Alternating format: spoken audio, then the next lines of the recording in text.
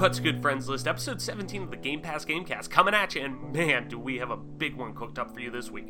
It's our final preview blowout for The Outer Worlds, and if you're listening to this show, that means it has now officially launched. Let's go, baby.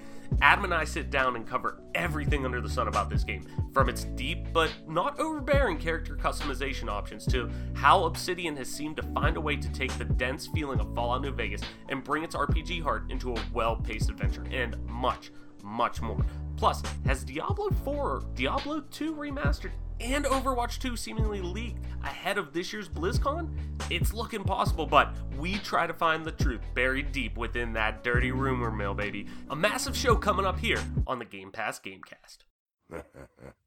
Now the fun begins.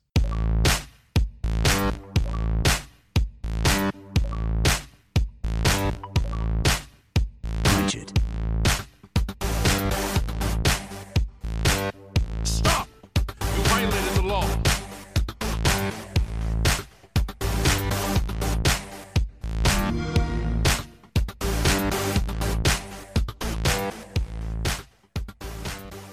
What's good, everyone? Welcome back to another episode of the Game Pass Gamecast. I'm your host, as always, Travis White, aka Travlis, on most internet platforms. And joining me today, well, where the hell's Mike? Cricket. The hell, it's just Adam. No, I'm just kidding. Mike is being a great son tonight, taking his mother out for dinner like the good dude he is, I guess. I use that like, no, I'm just kidding. So joining me today, the one, the only, Adam Marsh. Adam, what's good? What is going on? And what have you been playing? Not too much, Travis. Recently, I've still been playing some Fire Emblem. You know the story there. Shocker. Not going to go too deeply into that, but I have also picked up a new game that I've been really sucked into lately. I don't know if you've heard of this one. It's called Disco Elysium. I've heard tidbits about it, but I've heard very good tidbits about it, that it's just fucking wild. This game reminds me of the more recent Shadowrun games by Harebrained Schemes. They're kind of like futuristic, but also strange, out of place, almost cyberpunk, but it's not even really there. These are the isometric ones, right? Yes. Okay. Disco Elysium is a very dialogue-heavy RPG where there's no combat, but you do have statistics, and those statistics determine how your internal monologue will pick up on things as you follow this murder mystery. And as you progress through the game, you'll earn experience from doing the investigation and noticing things and passing skill checks, and you'll be able to spend more of those points on improving your stats and getting better at certain things. So, for instance, my character, I have him spec'd into intelligence and psyche, and he's low on physicality and motorics. So he's clumsy, he's not very strong, but he's perceptive. And the game is just absolutely bonkers hilarious. Like, some of the writing...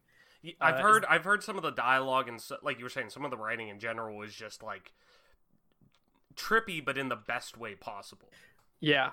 So if you're into well-written, dialogue-driven games, character-driven games, this is definitely something that you might want to check out. Playing on PC, right? Yep, I'm on PC. Nice. Yeah, I've heard good things about it. I meant to watch at lunch today whenever I was kind of putting together some of our show notes for today. I saw the review from IGN post a couple days ago, and I meant to look at it, and it was one of those things, I saw it there, and I was like, I need to watch this, but I need to watch like 3 other videos to make sure I get info right for our show today. I'll come back to that, and then I got caught up with actual work stuff, shocker, for like, a couple hours, and I never went back to it, but I will watch that tonight because I'm really interested in that. I do love it's weird. I don't like...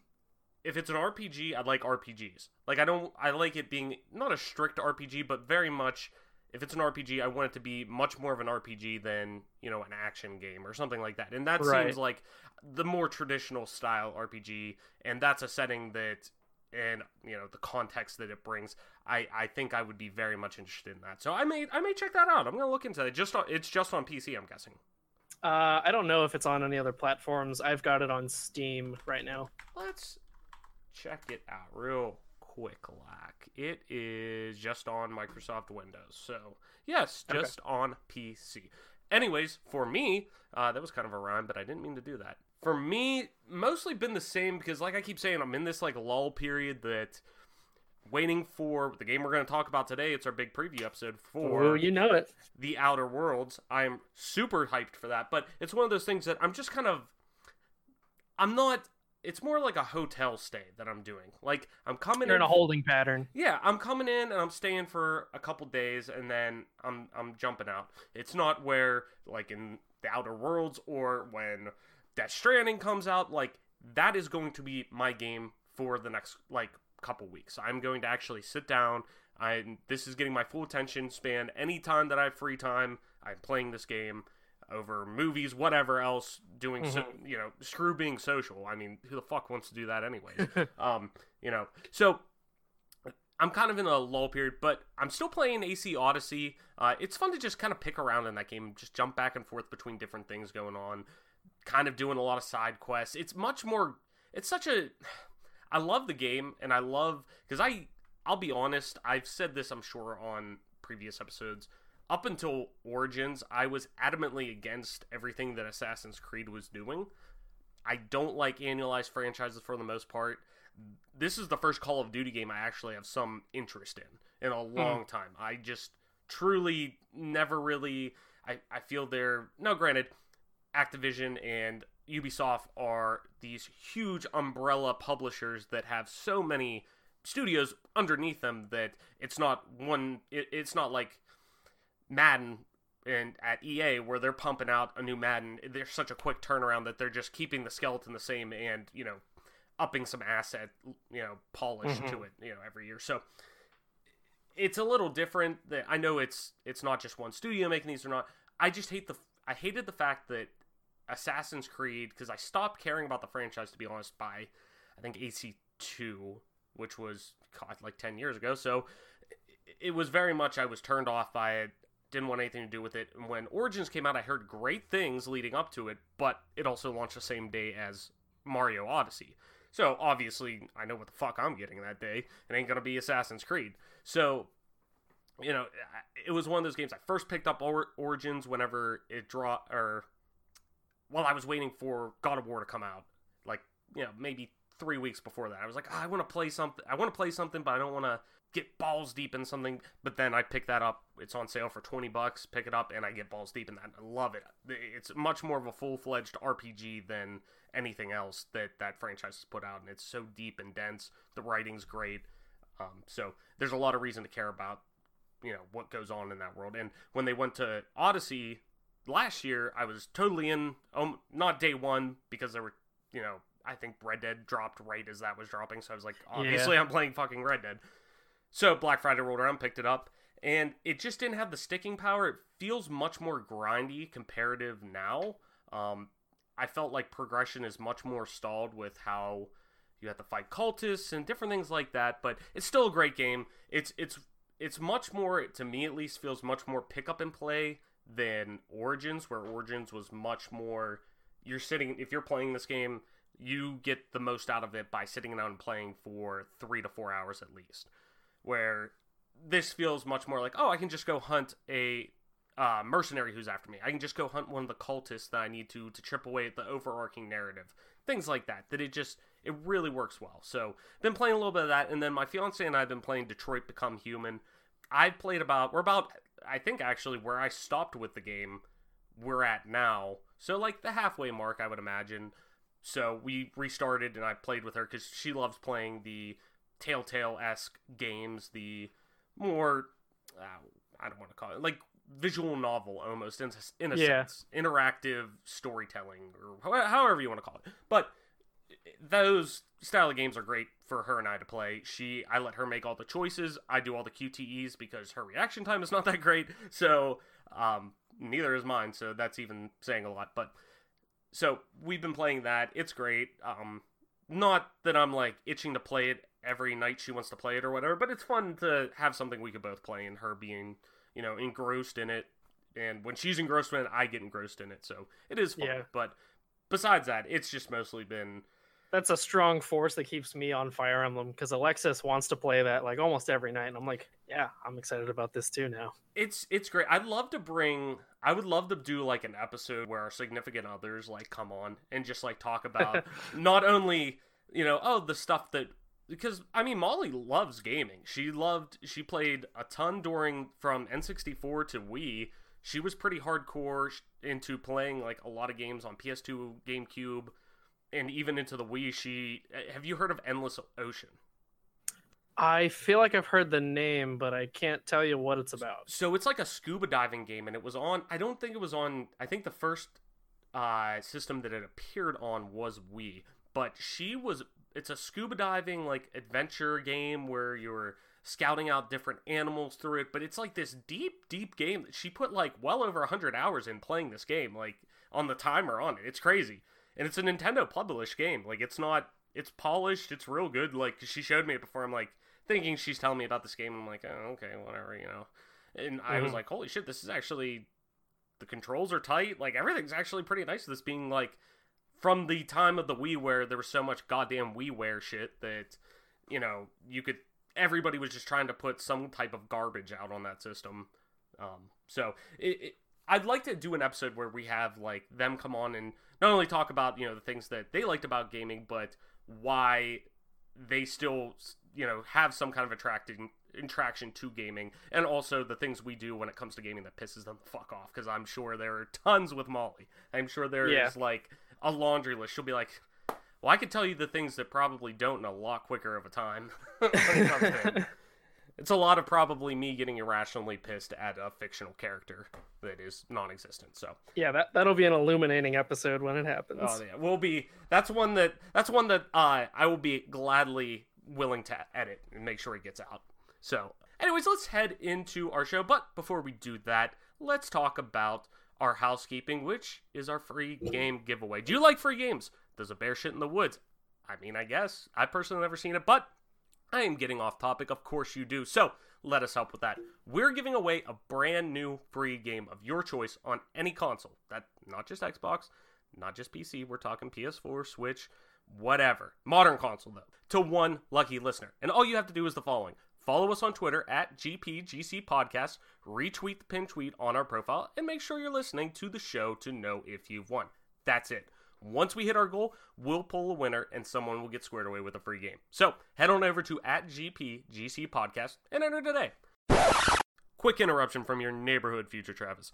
Adam and I forgot to cover one quick announcement in housekeeping when we recorded this episode. But thanks to the power of those gosh darn tootin' computers, we're able to get in there now.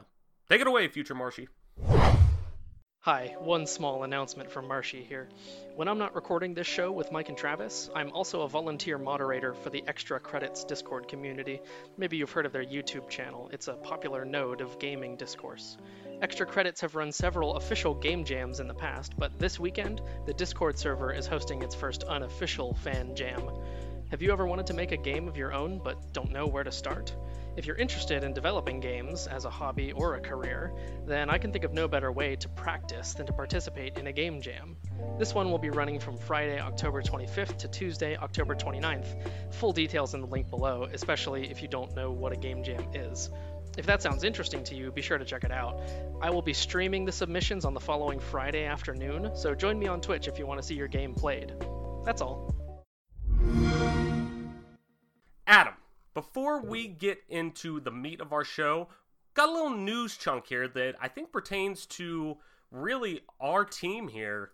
And it seems like at one point I thought just one game, but it looks like we're going to have two games. But let's start with the first one here. Diablo 4 seemingly leaked by Artbook Advert. This comes via IGN from Matt Purslow. As always, link to the article will be in the description of the show. Make sure you go over there, give Matt a click, a view, a read, all that jazz.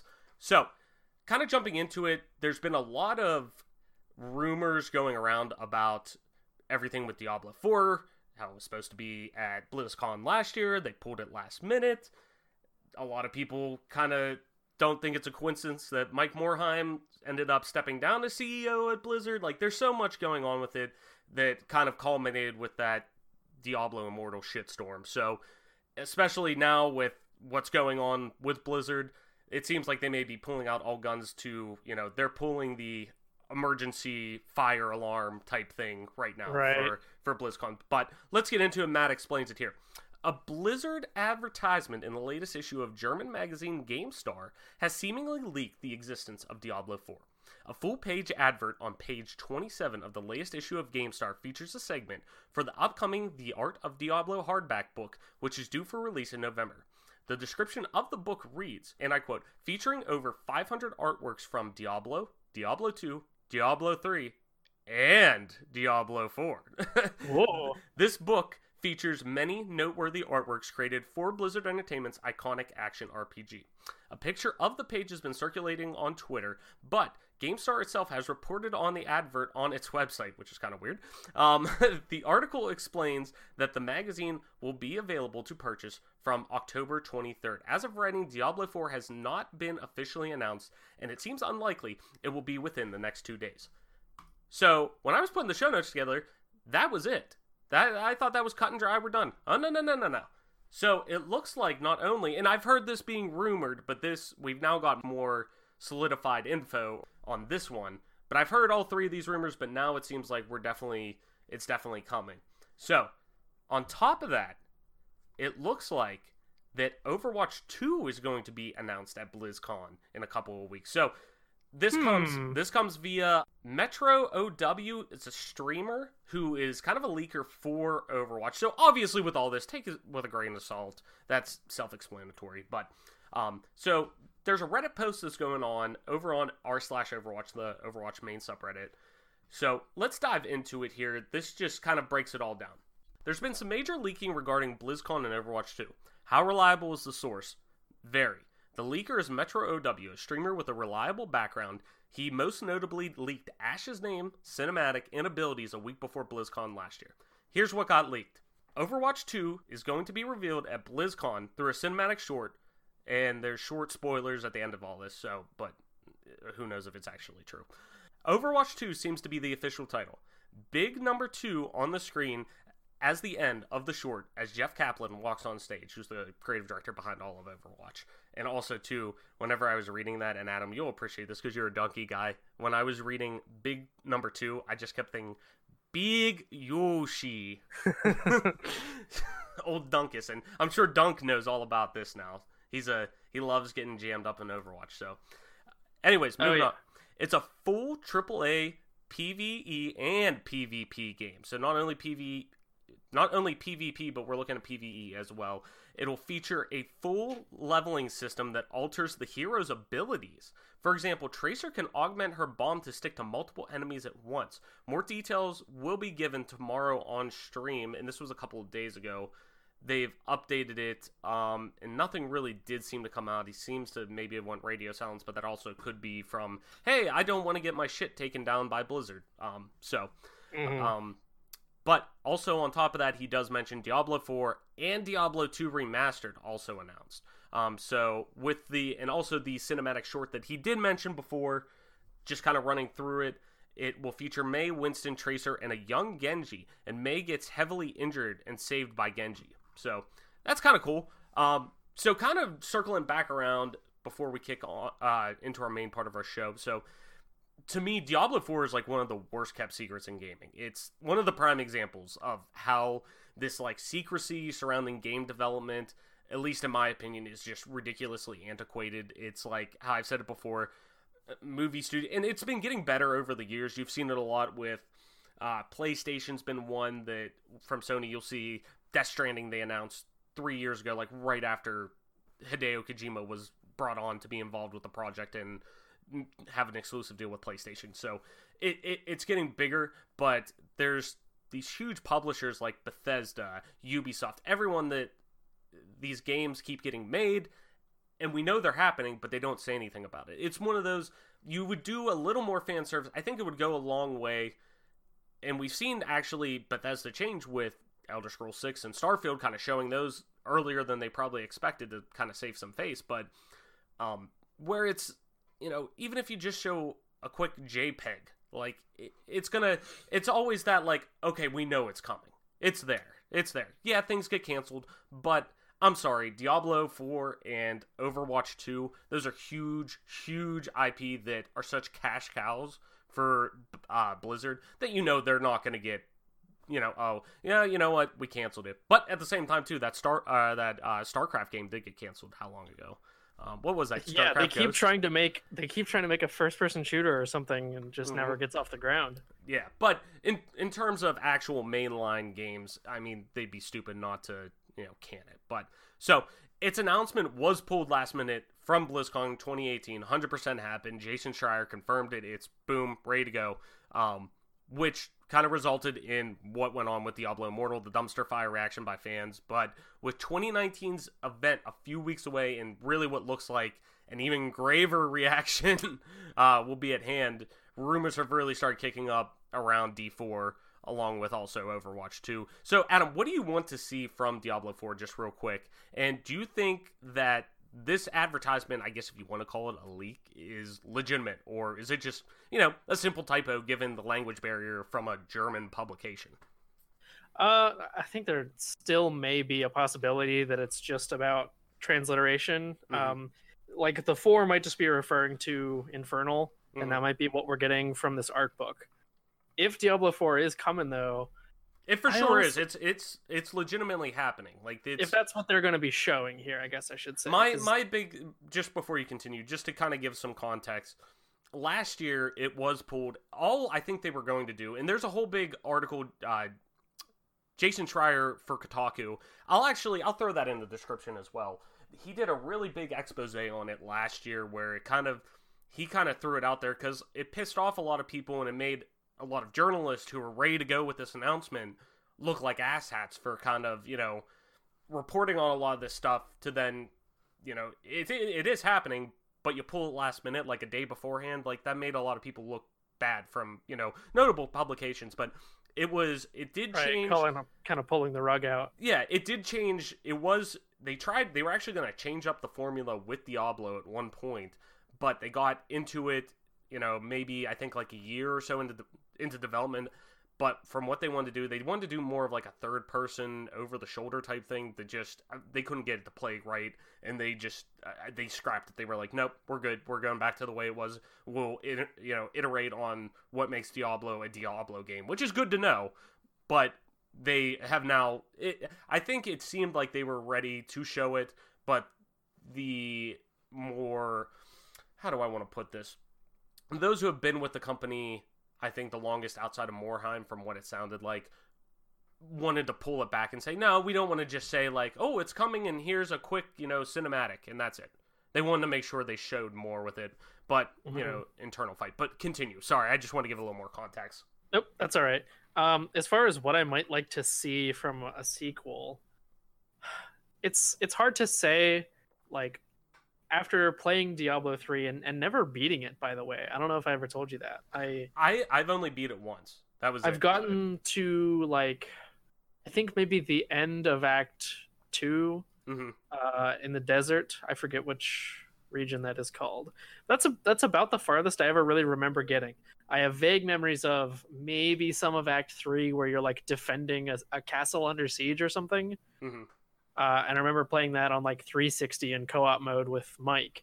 But beyond that, never finished the game. So it's hard for me to have a real frame of reference of like what they've been working up to for all this time. I think 3, at least in my opinion, because you played a lot of 2, I think 3 was at least from somebody who's very similar. I beat the game, I know what happens, but I was not as balls deep into 3 as I was the earlier titles. But to me, it definitely is the most accessible title out of all of them, and I think the most newcomer welcoming title, at least. It was very, I don't, like, Mike may say it's watered down or whatever like that. I find it more, yes, they did they did dial back a little bit of the more hardcore elements of it that I've noticed, but at the same time, you also have to do that for making a console port on multiple different consoles. Yeah. One thing I will say that I think I really enjoyed about D3 is that your build aside from your gear's one thing, but your stat build and the skills that you invest in is reconfigurable at any time. You can change up your playstyle whenever you want. You can reallocate your skills. You can pick different runes. That I really liked, because one part of Diablo 2 growing up for me that I found difficult was like I would paint myself into a corner with a bad build, and then when it came time to play on like nightmare difficulty or something, I think I played before the patches that like let you reallocate your stats once per difficulty level. Yeah, that was I was kind of the same way with like, now granted, not being able to go back and play again, but like Morrowind. Whenever you'd have a certain character build going on, then it's like, well, if I want to get good at this one thing, it's much more of an uphill battle at this point. Yeah. So, but yeah, it's exciting. I'm very much looking forward to Diablo 4, even though Blizzard is on my shit list and will be for quite a while. Hopefully Diablo 4 is still quite a ways out, so that they can hopefully build back a little more, a little more faith on my end. But that's also, we also have to understand that at the same time, that I'm sure, obviously with how some Blizzard employees reacted to that, that's not the message from everybody internally. That's not the end all be all. It was right. It was somebody higher up who was appealing to not the right sources. So, but that's not why you're here. You're here, everyone's here, because of, obviously, Adam and I's beautiful voices. Hello. Hello, is it me you're looking for? Even though we don't have video, you can listen to my voice. Funny story about that song, actually, before we get into it. Okay. Have you ever seen the music video for it? I have not. Jesus Christ. So, this music video, Lionel Richie is an art teacher in it. Okay? Or some kind of teacher. And he's teaching this girl that he is like sexually attracted to. Okay? It's like a student. Like that he's definitely having some like he wants to get it on. He wants to, dive up in there. So but then you find out at the end, spoiler alert for a 3-minute video, that here the girl's fucking blind. Okay? So the girl's, not only is she his student, she's fucking blind. And then at the end, it shows that she was making a sculpture out of clay of Lionel Richie's face. Of his head. Like with the Jerry curl and all. Okay. It's one of the most psychotic things I've ever seen. Hands down. And like people say like, oh, music, the boomers out there will be like, oh, music this generation, it's just fucked up. These idiot kids talking about drugs. Well, at least we're not talking about like fucking banging our students who are blind, who are out here making weird fucking mosaic pieces of art of us. Like, from my friends who were in education programs in college, one phrase always stuck out to me that they got in their education track. It was never hit or hit on your students. I think that's up there with like numero uno. That may be numero uno. If not, it's like number one. It's outside of probably don't kill anyone. So I mean, I think hitting them kind of covers that in a way. Oh yeah, true, very true. But you don't want to know about Lionel Richie. You're here, like I was saying before I got sidetracked by, you guys know me, I'm a fucking psychopath. So I get sidetracked by stupid shit. Anyways, you're here because we're here to talk about The Outer Worlds, baby. Adam, how excited are you for this fucking game? I'm incredibly excited. I have basically the weekend set aside because the lady I live with is going to be visiting her parents, and I'm going to be in my apartment all weekend by myself, eating junk food, playing this game. I'm very hype, and we've been watching a lot of, a handful of videos, just kind of getting a sneak peek of the game to prepare for this episode. And I'd been pretty much blind up until now, but now that I've seen that stuff, I'm very hyped to play this game. See, like, I'm good with, I still don't watch the 20-minute video that IGN put out. I didn't want to watch that much because it's the beginning. It's like showing like story elements and stuff like I don't want to see that. Gameplay, yeah. I'll see random gameplay from hour 6 of the game or whatever that you're just running around doing a fetch quest or whatever. I will say it's pretty light on anything besides just the basic premise. And if you want to go in blind from even that, like that's fine. I respect that position, but I will say it's not too deep on like. Oh, so you did watch it? I did watch it, yeah. It doesn't explain too much up front. It kind of sets you up with the main premise of who you are, Mhm. who the Doctor is, that kind of Doc Brown like character that you see in a lot of the promotional material, Yeah. and what your goal is in a very broad sense. Gotcha. Yeah, I've seen enough promotional material around to know, hey, this is what's going on. And obviously, you know, in our show notes here, I have some breakdown of the actual game that I'll get into in a minute, just to kind of fill in for people who aren't necessarily super familiar with the game. But I think a lot of our audience is. You know, I just stayed away. It's like I've said before, like Death Stranding. I know it's really kind of hard to do at this point because nobody knows what the fuck this game's about, but it still looks amazing. I've stayed away from like Kojima put out a 50-minute like presentation of gameplay. I'm like, no, I'm good. Like I want to experience. I'm just that type of person who, you know, I'll turn off trailers at some point to be like, nope, I'm good. I don't want to see that. I want to experience that for myself, because a lot of that's so lost because of the media presence. And I guess we're kind of also in that bucket too at this point, that we have a podcast around gaming that we deep dive in and we look for things before they're released or whatever, you know. So it's I understand why people are like, who the fuck cares, just jump in. But me, I'm more like, I'm good. Like I can wait 3 more days. But I did want to go in and see, like, I didn't know a lot about. I stayed on media blackout for like character creation and stuff like that. But at this point, I'm like, no, it's good to look at this stuff. I'm ready to go. But so for the show here, we're going to kind of do our preview on the game, what we expect, our predictions, hopes, wishes, dreams, and most importantly, our expectations, because I think that's a big thing to keep in check here with this game that's coming out right around the corner. So this week, as like I said, we're going to roll with one of Adam and I's most anticipated games of this year, The Outer Worlds. So if you're unfamiliar, I got the breakdown for you. You know me, when it comes to games, the games we cover on the show, I got the nice little fact sheet. So The Outer Worlds is a galactic first-person RPG game from Obsidian Entertainment, the original creators of Fallout and the developer of Fallout New Vegas, that combines the witty dialogue, depth, and combat that you know and love from those games. The game is set in an alternate future that diverged in 1901, when U.S. President William McKinley is not assassinated by Leon Czolgosz at the Pan American Exposition. As a result, Theodore Roosevelt never succeeded him, allowing large business trusts to dominate society well into the future, where mega corporations have begun colonizing and terraforming alien planets. Originally bound for the furthest reaches of the galaxy, Colony's ships faster than light travel goes astray, leaving it abandoned at the edge of Colony space.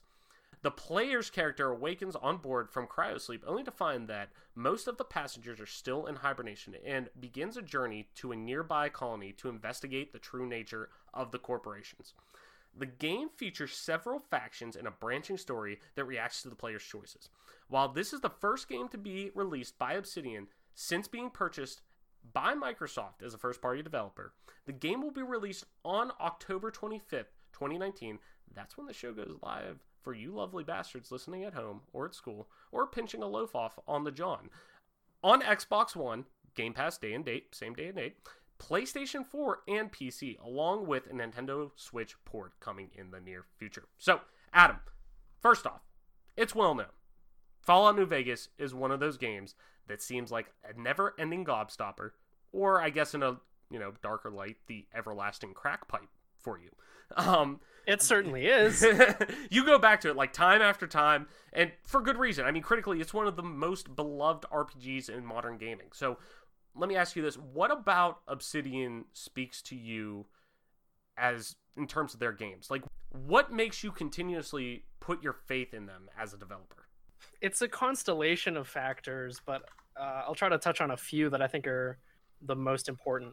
Firstly, Obsidian's worlds feel like logically consistent, and like there are systems in them that you can interact with. So for instance, there's a video on YouTube that's pretty prominent. I don't know if I really need to plug it here, but it's about what's called the Shandification of Fallout.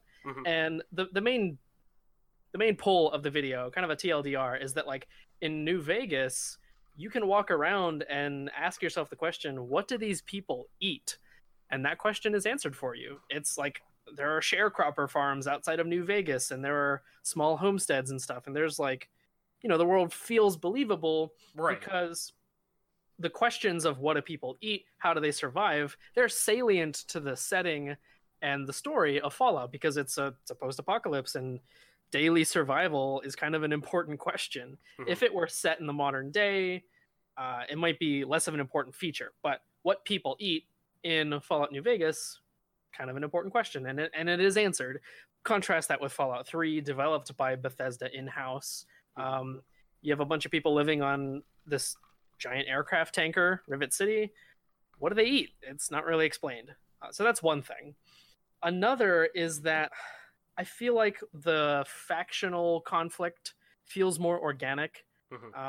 In Fallout 3, you have some. I'm going to keep making these comparisons because it's the most natural. One. I mean, you're naturally going to. I apologize if I'm retreading old ground, but if we're comparing Obsidian, whose last most well-known title was Fallout New Vegas, they've developed a couple of things in between, Pillars of Eternity, but that's more of a classical computer RPG in the style of like Baldur's Gate. I mean, don't get it twisted. The Outer Worlds is a spiritual successor to New Vegas. I mean, think it absolutely is. They very much have alluded to the fact that that is the case. Yep. Factional conflict feels more organic. It's not just a moral binary like we've talked about, I think, on the Fallout 3 episode, where you have good karma and bad karma, and who you murder, like, the game places value on different factions objectively. So, like, if you kill raiders, you get good karma.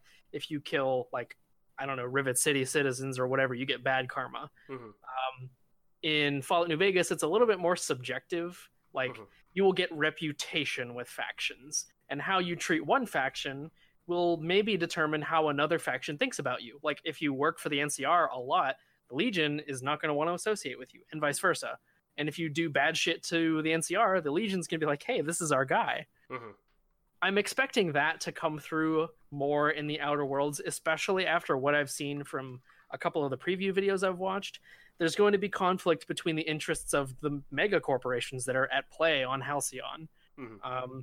You're probably going to be working with and around them as much as you will be working against them or working them against each other. It almost reminds me of like a Shadowrun type situation, and that's a cyberpunk game. I don't think I would categorize Outer Worlds as quite cyberpunk, but the criticism of mega corporations is definitely there in common, where on one sense they're this like inevitable force, and you kind of just have to live with the reality that like they have a lot of power and control, and if you want to do anything in the world, you got to play ball with them sometimes. But no, I totally agree. But on the other hand, I know there's going to be very incisive criticism and commentary of real-life corporations, and they're also going to take that to logical and comedic conclusions beyond actual reality, and like that's going to be a whole lot of fun. Oh yeah, definitely. And the one thing it always seems to me like, or it always seems to me with Obsidian games, they always seem to, they master not only, and we'll touch on it a little bit, but the humor that's found, the like subcontext humor that is very meta and that is a very Obsidian thing, but their stories are always very meaningful. They're always, like you were kind of mentioning, like they have some rooted in truth and rooted in fact in a way, and it's always usually altered, but it's enough to where it's almost, it's very believable to an extent. Yeah, like you would, if you're immersed in a game, it should be like, if I'm playing, I don't even know, how about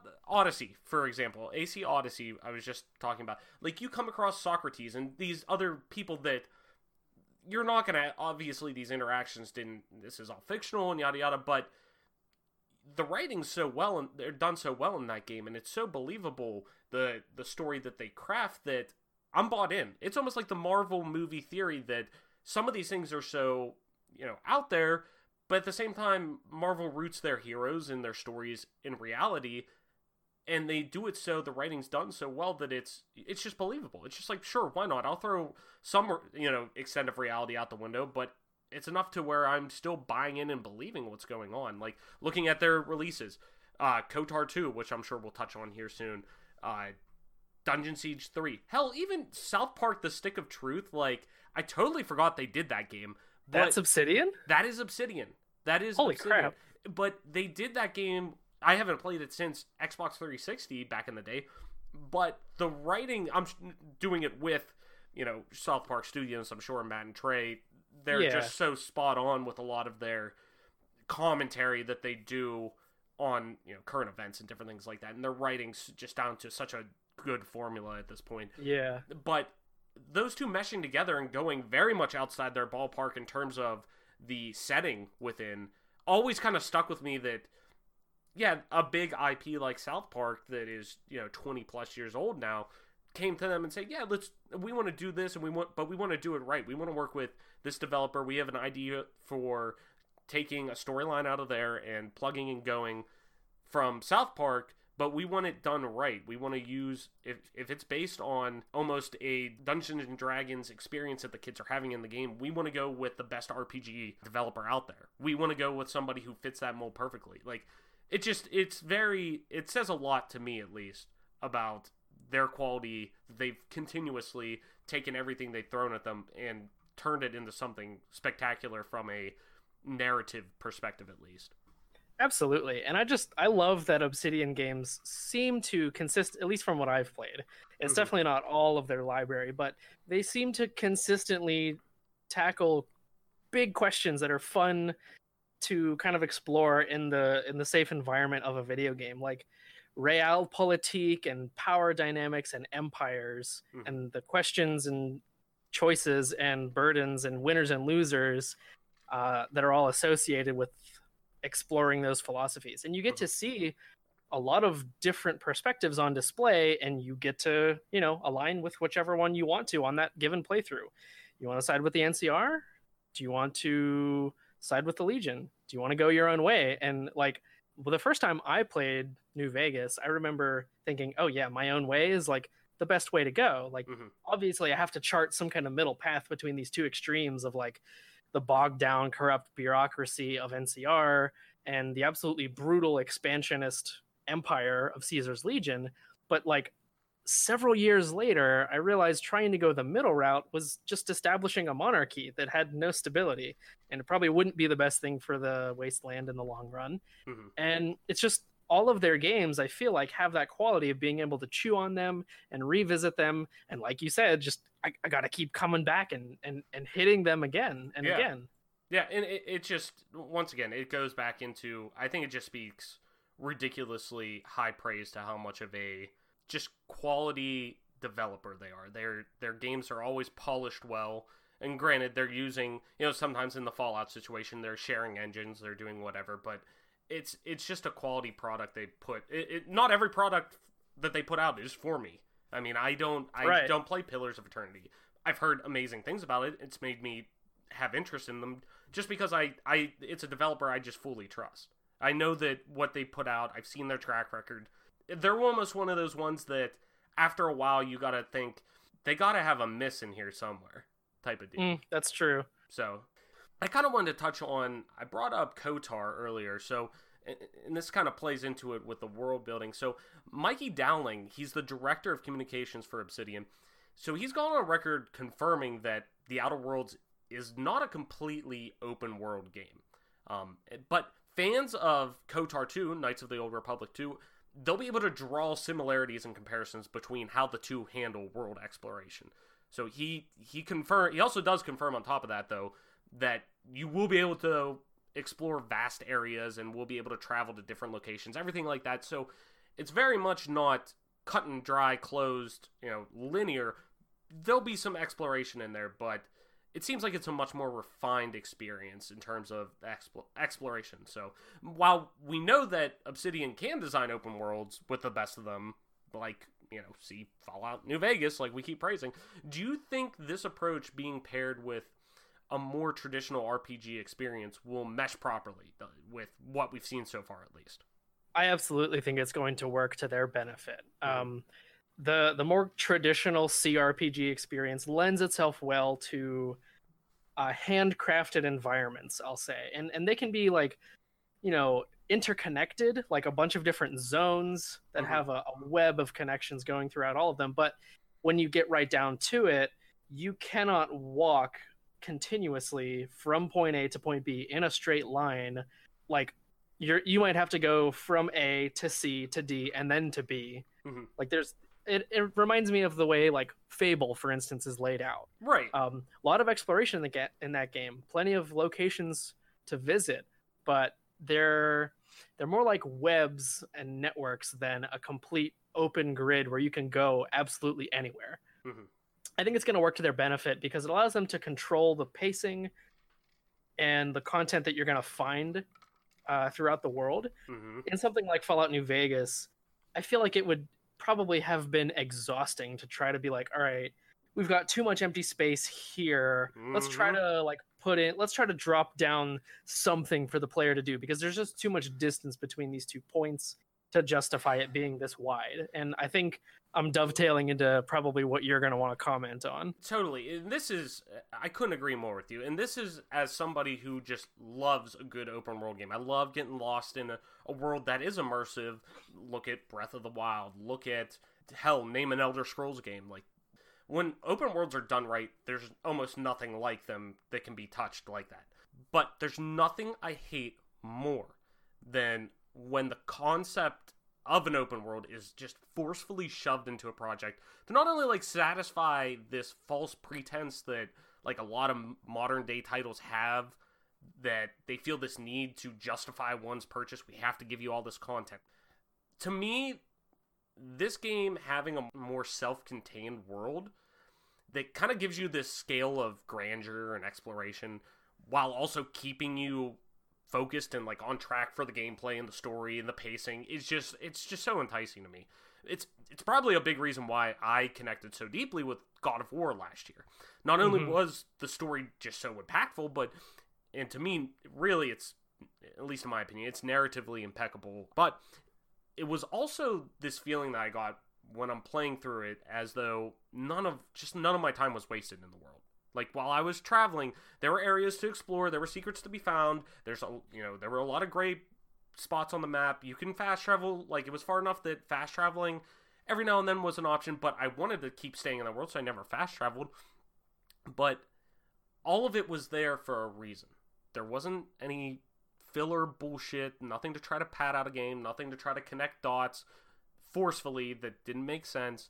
I personally will go to bat any day over an experience that is concise and values my time with progression, with storytelling, with pace, with gameplay, anything, than something that provides me with content just for content's sake, if that makes any sense. Just to, hey, here's Frosted Flakes with more frosting and extra frosting. I don't need the extra frosting. I don't want diabetes. No, just take it. Just take it. You want it. Come on, just take it. Like, to me, that's just, that's why I think the older I get, I just so much, and we'll touch on this eventually, I'm sure, but I so much value, I don't look at a game's time anymore. I look at is, from what I've done my research on and whatnot, I don't care if it's an indie developer, I don't care if it's a large AAA developer, what they're providing, does it waste my time? Because my time is the most valuable thing in the world that we don't get back. I'd rather spend $60 or $40 or whatever on a game that's just going to value the time that I put into it. At least that's my opinion. Hard agree. But anyways, so moving along, I want to get into, kind of touch on some of the character customization that we've seen so far. In my opinion, at least, and I'm sure you at least agree to some extent, but it's character customization and creation, but mostly the customization and ability to change a character and quote-unquote evolve a character and their abilities is probably one of the main pillars to any good RPG experience, and in my opinion will be one of the most definitive factors when connected with this RPG we're talking about, the Outer Worlds, like on an immersion level. So Obsidian seems to be taking a similar approach to character design as they do world design. It's self-contained, but it's still vast with depth. If you want to mess with it, you can, and you can get a lot out of it, but for those who are looking to just kind of jump right in and enjoy the experience while also still having control over their customization, it's there. But you don't have to go completely balls deep into it. You can, if you want to put points into certain abilities, there's folders for them. You could kind of just put it in a category. Or if you want a certain subcategory within that subcategory, you can mess with that too. It's there, but it's not forced down your throat. So how much weight does character design and customization from both appearance in the, straightforward answer, and statistical have on your experience with RPGs? Would you rather the Outer Worlds character customization be close to, Knights of the Old Republic 2 or New Vegas? Style of question. I'll split it up by appearance and then stats. The first one doesn't appeal to me quite as much as the other. So, like, appearance for me, I know I'm not going to be looking at my character much in a first-person game. Mm-hmm. I might feel differently if it was third-person, but it's not a big deal to me. I'll usually go into most of these games on my first playthrough, and I'll have just kind of the same, basically self-insert character. 100% agree. Like I'm just going to focus on doing guns, getting a lot of interesting dialogue options, so I'm going to pick like charisma or persuasion or speech or whatever, and doing interesting side stuff that allows me to, I guess, circumvent combat if I want to. So like lockpicking or science or something like that. To me, those are the skills that I've kind of learned will get me interesting experiences that I kind of opt into, I suppose. So the character creation appearance doesn't matter as much to me, but being able to build that character with the specific skills that I like to kind of like, I don't know, just play the game how I expect to play most games of this type, that I think is pretty important. On subsequent playthroughs, I do like to have the option to try something a little bit different. Maybe try a melee build, or like in the last 5 years, maybe I've completely been blown away by the fact that every Elder Scrolls build I used to do was basically just straight melee, and I would just blow through the game just swinging a sword. But magic in those games is a lot of fun. And that's one that I've always wanted to do, a magic build, and every time I've played through Skyrim multiple times, I played through Oblivion, God knows how many times, Morrowind, same deal, played through a lot, but I've always been like, I want to try just a full magic build where I'll dabble and do, hey, I want to focus in one-handed melee and focus in regeneration and work on healing magic, like specifically, but never been like balls deep in one. Just like, hey, I'm going all in on magic this time. I'm not really familiar too much with Skyrim's magic systems, but I know in Oblivion it was like a bit scaled back from Morrowind. Morrowind with magic, you could basically break the game and produce spells and enchanted gear that like took you well outside the parameters of any semblance of balance. Oh, wow. And it was fun for just that reason, because you could become grossly overpowered pretty early on if you knew what you were doing. And it just felt like you were getting away with something that you shouldn't be able to, and it had that kind of mischievous fun factor to it. Yeah. Oblivion was a bit more restrained, but you still had a lot of power to make whatever kind of spells you wanted to. You still had most of the same effects, like, different flavors of damage, affecting enemies' stats, doing levitate and feather and water walk, using magic to circumvent skill checks that would otherwise be done by stuff like lockpicking or speech or whatever. So magic was kind of just the way to almost not really cheat your way through the game, but like it was the alternative method to actually putting in hard work and like grinding the other skills. It gave you access to the same stuff. So having options for character creation in terms of stats, I like multiple playstyles being entertained by the game and treated basically as equal. Definitely. I'm kind of the same way, that I don't go balls deep in either right off the bat, but then like I care much more about the latter half of the two with my actual stats, my actual abilities, whatnot. But before I get into it, how about this? I'll give everyone kind of a breakdown. There's a really, really good video that IGN produced. Brendan Tyrell over there, he does stuff with the Xbox team, a little bit of PC stuff too, but he sat down with the game's narrative designer, Natai Poddar, and he kind of explains the effects applicable with each ability point that is spent there. Like, he went through the character customization, really broke it all down, made it really concise and really edible for anybody to kind of come in and get. So basically your character is broken down into 4 categories. You have attributes, skills, aptitude, and appearance. Attributes can then be broken down into 3 additional subcategories. Body, which includes your strength and dexterity. Mind, which includes intelligence and perception. And personality, which includes charms and temperance. these will affect basically everything from your ability to handle certain weapons, such as handguns, ranged rifles, anything like that, to how you can skew those around to react to you, like your perception and things like that. You could basically get away with crimes by just being a sweet talker. And even really like a combination of all of those working together.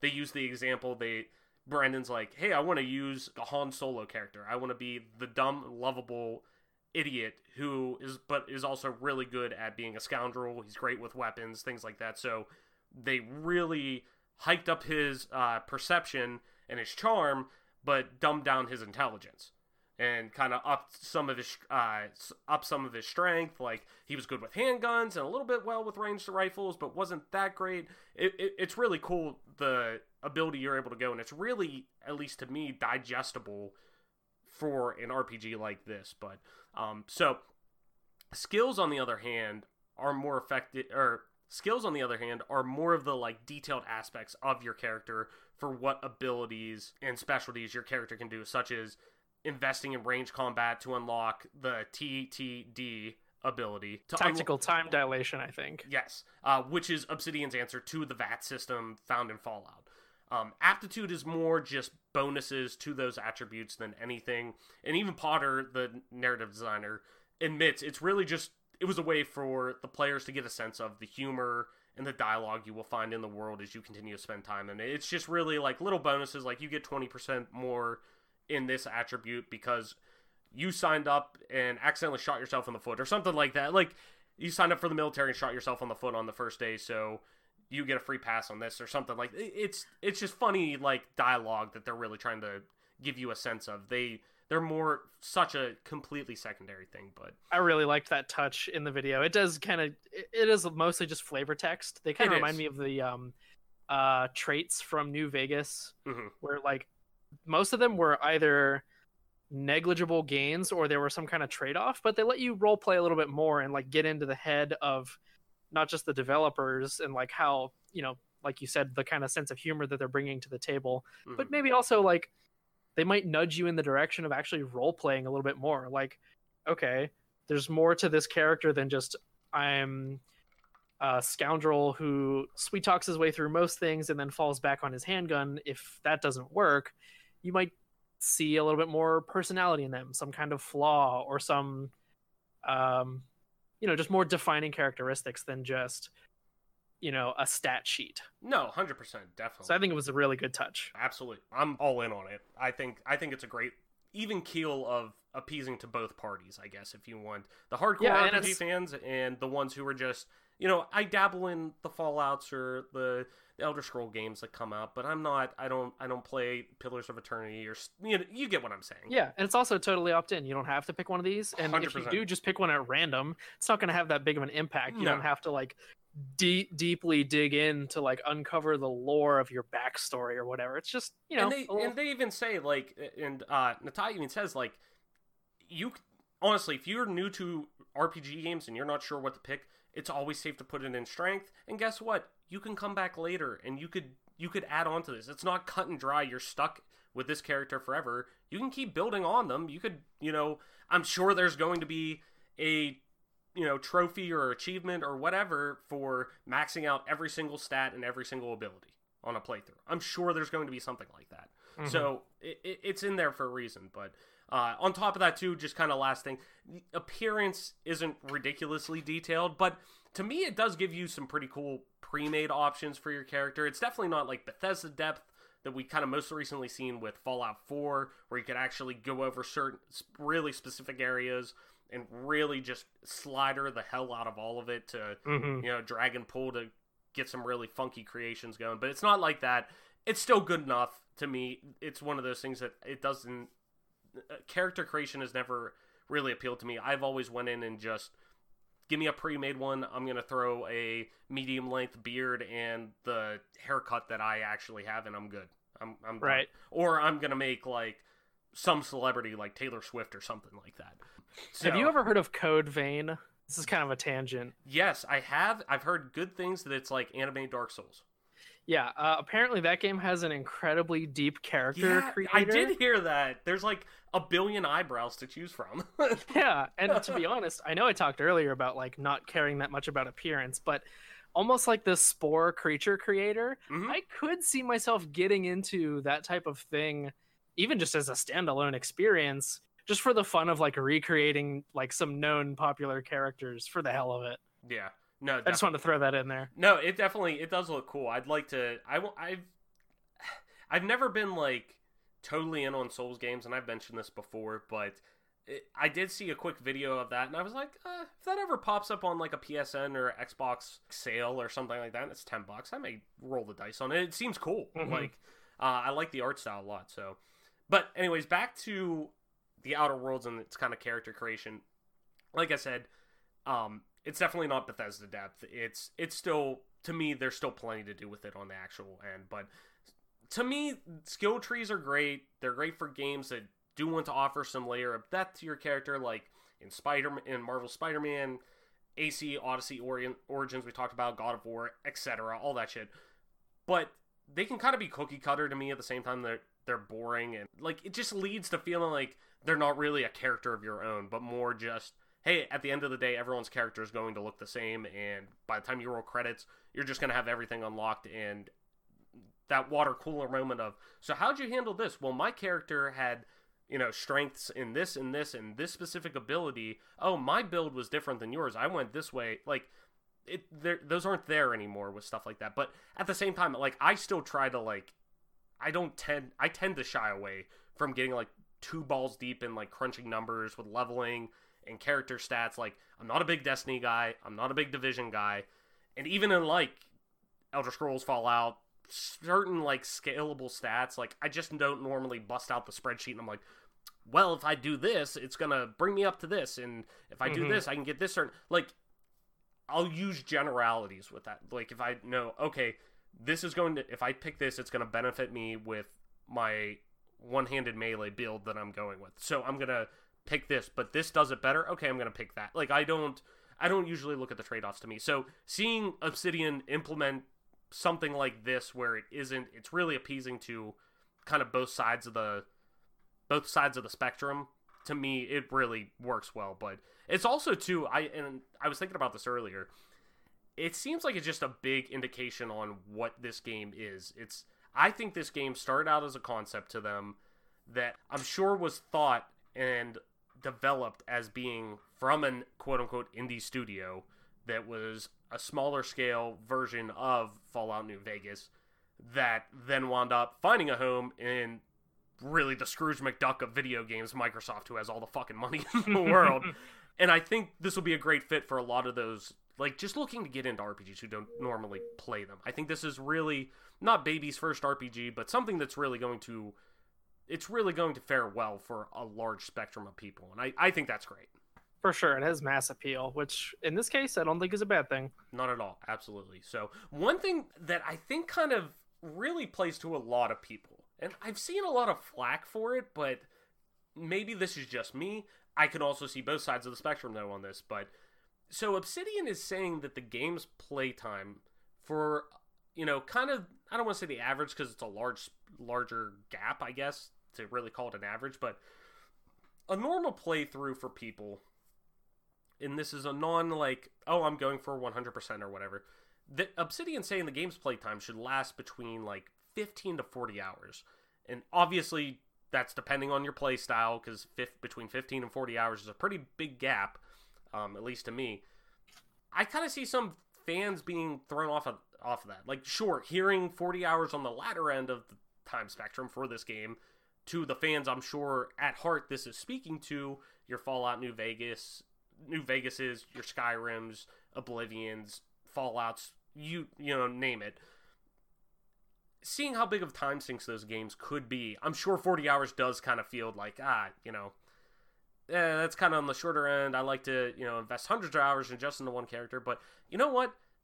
But to me, 40 hours is still a fucking lot of time to spend on something. Like, yeah. As a full-grown adult who still loves to do all this man-child shit and will till the day they fucking lower him 6 feet into the cold fucking hard dirt, it's still, 40 hours is still a nice chunk of time to put into a game. Like, break that down and tell me how much you spend per hour if you're getting 40 hours for a $60 game. Like, the value is just ridiculous. So to me, that's just me. But at the same time, really what it's saying is this is a more streamlined experience, but not in a bad way. With the 40-hour mark in mind, do you think that'll ruin your gaming experience heading into the games? Like, does the concept of a preconceived length of a game hinder you from enjoying the game at all, Adam? No, I don't think so. I think while I'm usually one to avoid spoilers as far as story or like even mechanical surprises, if you've ever heard of The Outer Wilds, that's a game that even though it's kind of light on story, there are mechanical surprises that you probably don't want to be spoiled on.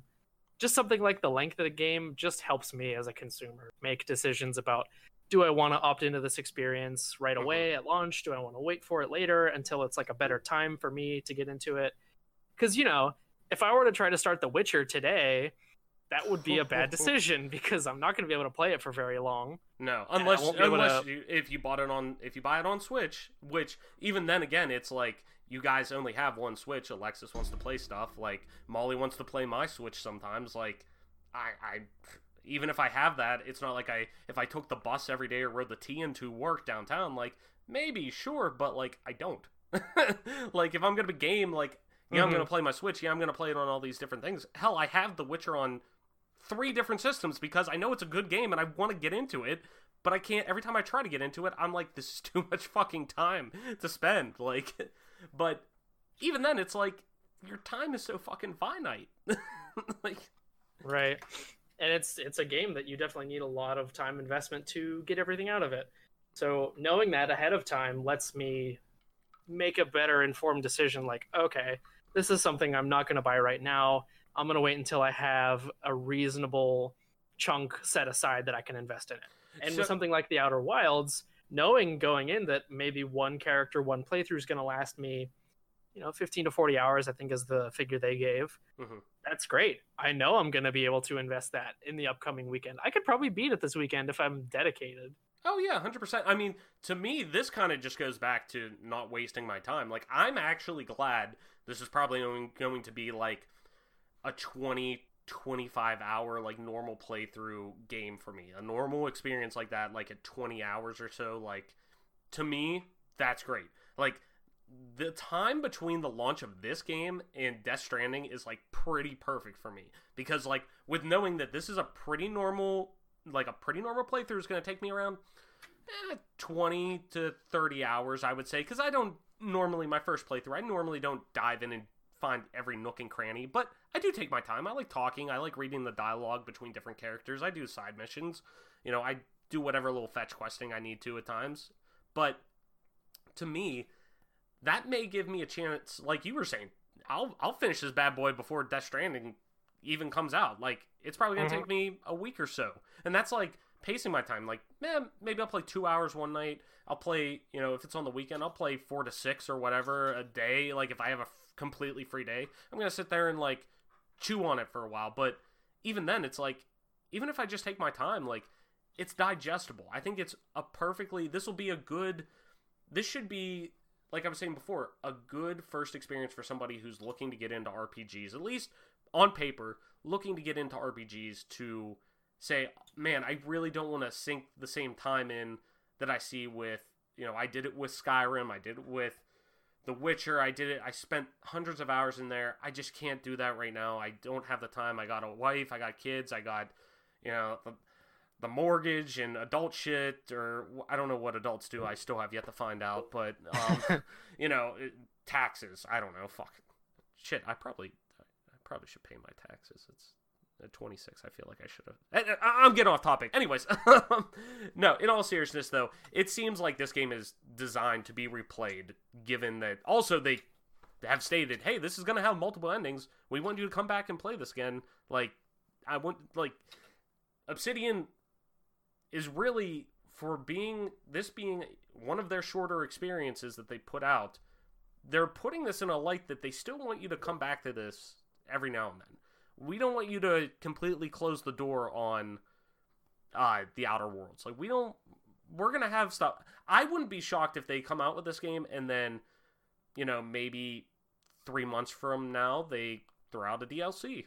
They throw out another 5 to 6 hour DLC, and then another couple months they do it again. Like, it wouldn't shock me. Like, I think something like this is perfect for those people who are looking to get back into RPGs or for the first time and just don't want the time commitment. And at the end of the day, too, it's going to be concise. It's not going to waste anyone's time. It's going to be straightforward to the point, but still give the options to spread your wings and, kind of spread out in the bed a little bit. Nobody else is there. Might as well kind of hang out for a while. Absolutely. And, like, the fact that it's also a new title, just give it room to sort of grow into itself. Like, let me get familiar with the world.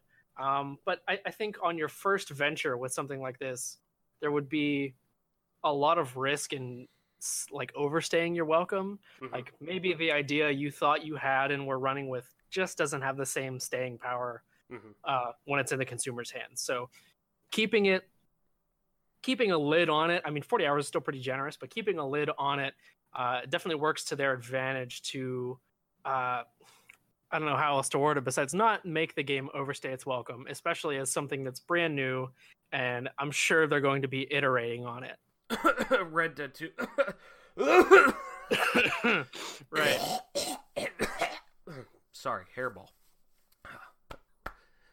It was that 50-hour mark that I put into Red Dead 2. That should have probably been 30. Man, that epilogue, it really got stuck in my throat there.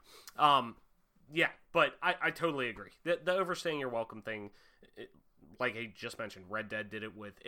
Red Dead was an excellent game. I love it. I don't feel like I wasted my time for 90% of that game. I felt it was all concise. I love the story. I love the slow burn. We talked about that before. But it's where the epilogue came in, and it was important info, and it was a cool connection, but it was more or less, you could have cut 4 hours out of that, and I would have been like, okay, cool, we're done. Like, that's a great ending. I find out how the two stories connect, and we're good. Cool. Awesome. It's just, I think with that 20 to 30 hour mark for the game, I think they're going to have no problem landing the plane. I mean, they've landed multiple planes before, so I'm sure they'll stick it. Yeah, they'll stick the landing. They'll Evel Knievel the shit. So, wait, didn't he die? Right? I don't know. Anyways, so kind of starting to round out the conversation here, Adam. I want you to give me 3 things you hope to take away from this game, or you hope to enjoy within this game. And I want you to give me 3 things you hope don't find its way into this game on top of that. So give me some positives and then give me some negatives. Okay. In the Outer Worlds, I would like to see some interesting faction conflict, including some economic and political commentary. That's to pretty much be expected with the way they've set this game up from the premise and the narrative. I would like to see some variety in the combat. I just don't want like 2 or 3 different flavors of damage, but it's basically the same gunplay. Just, I don't want all the weapons to feel exactly the same. I want to feel a little bit of variety. And maybe just beyond combat, just a variety in the way I can approach situations. Give me, back entrances. Give me talking my way past the guards. Give me hacking into a console and turning on the automated defenses to turn on the guards, something like that. Which looks to be there. Like, that stuff looks the Fallout things that we've seen interacting with the environment around you, the technology around you, it seems like that is all there. So, knock on wood, things could change, but who knows? But, like, back entrances behind a waterfall, no less. They seem to be there. I'm looking forward to that. That's 2 things. I would like to see that dark humor that we talked about, that kind of... It goes hand in hand with the commentary, but like that kind of incisive, a little bit edgy, but like self-aware, kind of pointing at something and being like, what we're really talking about here. Yes. Like, almost like and for as much flack as they get at times, very much, Rockstar's excellent at that. They're excellent at seeing the parody that sometimes comes along with the subjects they broach. And they're not afraid to shy away from that. They make the meta joke of what's going on. They know, but that's why their writing's always both serious and on more to even at a comedic level, such as we're gonna I'm sure find both of those in this game. Right. Things I don't want to see. I guess I would have to go with please give me some better stability in performance than we would have seen from Bethesda games trying to do similar things. I hope at launch it doesn't give me crash to desktops and corrupted save files, anything game breaking. I understand like there might be some performance issues and hiccups and graphical glitches that I can pretty much tolerate. As long as there's nothing game breaking, and like knock on wood, thus far I haven't even really had those kinds of problems with Bethesda games, which are infamous for being buggy. Neither have I. So maybe we're just, I think those problems tend to affect like maybe 10 to 20% of people, and that they are rightfully vocal about it because the loud vocal minority. Right, but they're just not as common as they might seem because people who experience them are obviously going to be pretty vocal about it. So I hope we see good performance. What else don't I want to see? This is a tough one. Yeah. You can give me if you want to just give me one. You can give me two, whatever. I guess I hope that the questing is decent. That it's not too like. I feel like what they did in Skyrim with Radiant quests got a little bit like the system was designed to be reactive and like, oh, if you kill this guy, this other guy will take over his shop and he'll give you quests. But when you design the system that way, you almost take all the character out of it. So right. I was a little bit worried by the fact that in some of the videos we watched today, they mentioned that you could get to the ending screen of this game by just murdering everybody, like absolutely everybody. And that's an interesting approach. Maybe they would do it justice, but I hope it doesn't stymie. I hope they're not hamstringing their quest design by allowing that possibility, because you'd have to make a lot of concessions to make that possible. Oh my god, yeah. So I hope they're being thoughtful about that and not designing for the edge case, because I don't think most people are going to be considering that their primary playthrough goal. Oh yeah, definitely. No, I agree. You touched on a lot on my end in terms of we had a lot of overlap with our positive and negatives. Positive wise, I'm hoping that I see lasting dialogue, which I really, really expect we are. I feel very safe about saying that. Going in line with the hours that, in terms of the hour mark for the playthrough that they're saying, I want that to come along with a well-paced story narrative to me, especially in worlds like this. If I'm going to invest, if I'm going to invest 20 hours into anything, I want it to be damn near good. Like, I don't want to turn around and be like, wow, technically I literally wasted almost a whole day of my life dedicated to this, and the ending was very negative. So, and then on top of that, combat that doesn't make me want to pull my hair out. And I'm talking to you, Fallout 4, where it was much more leaning into, hey, we want to be an FPS, but we don't have the polish of a good FPS in terms of the shooting mechanics that go along with it.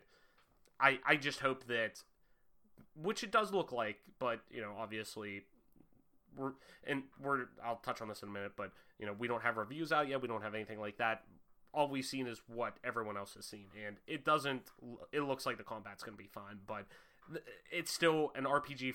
I still want it to be an RPG first that has good combat on top of it, not trying to be something else that it isn't billed to be, where it's an RPG first with good combat and shooting mechanics secondary, but I don't want the focus.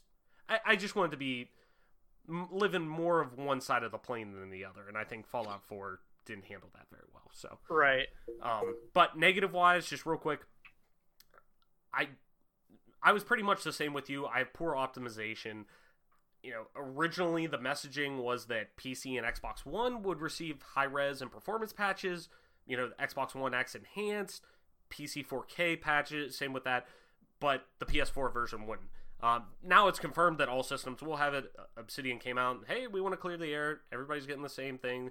Obviously, PS4 only will shoot out to 1440p with the upscaling, but it'll keep it at a much more stable frame rate. Like, there's trade-offs that are coming with that. But that did worry me a little bit that due to their acquisition by Microsoft, that they could be alienating off like a section of their consumers.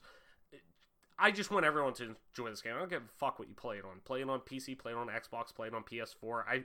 Like we said before, we own everything. It's coming on Switch. Play it on Switch. I don't...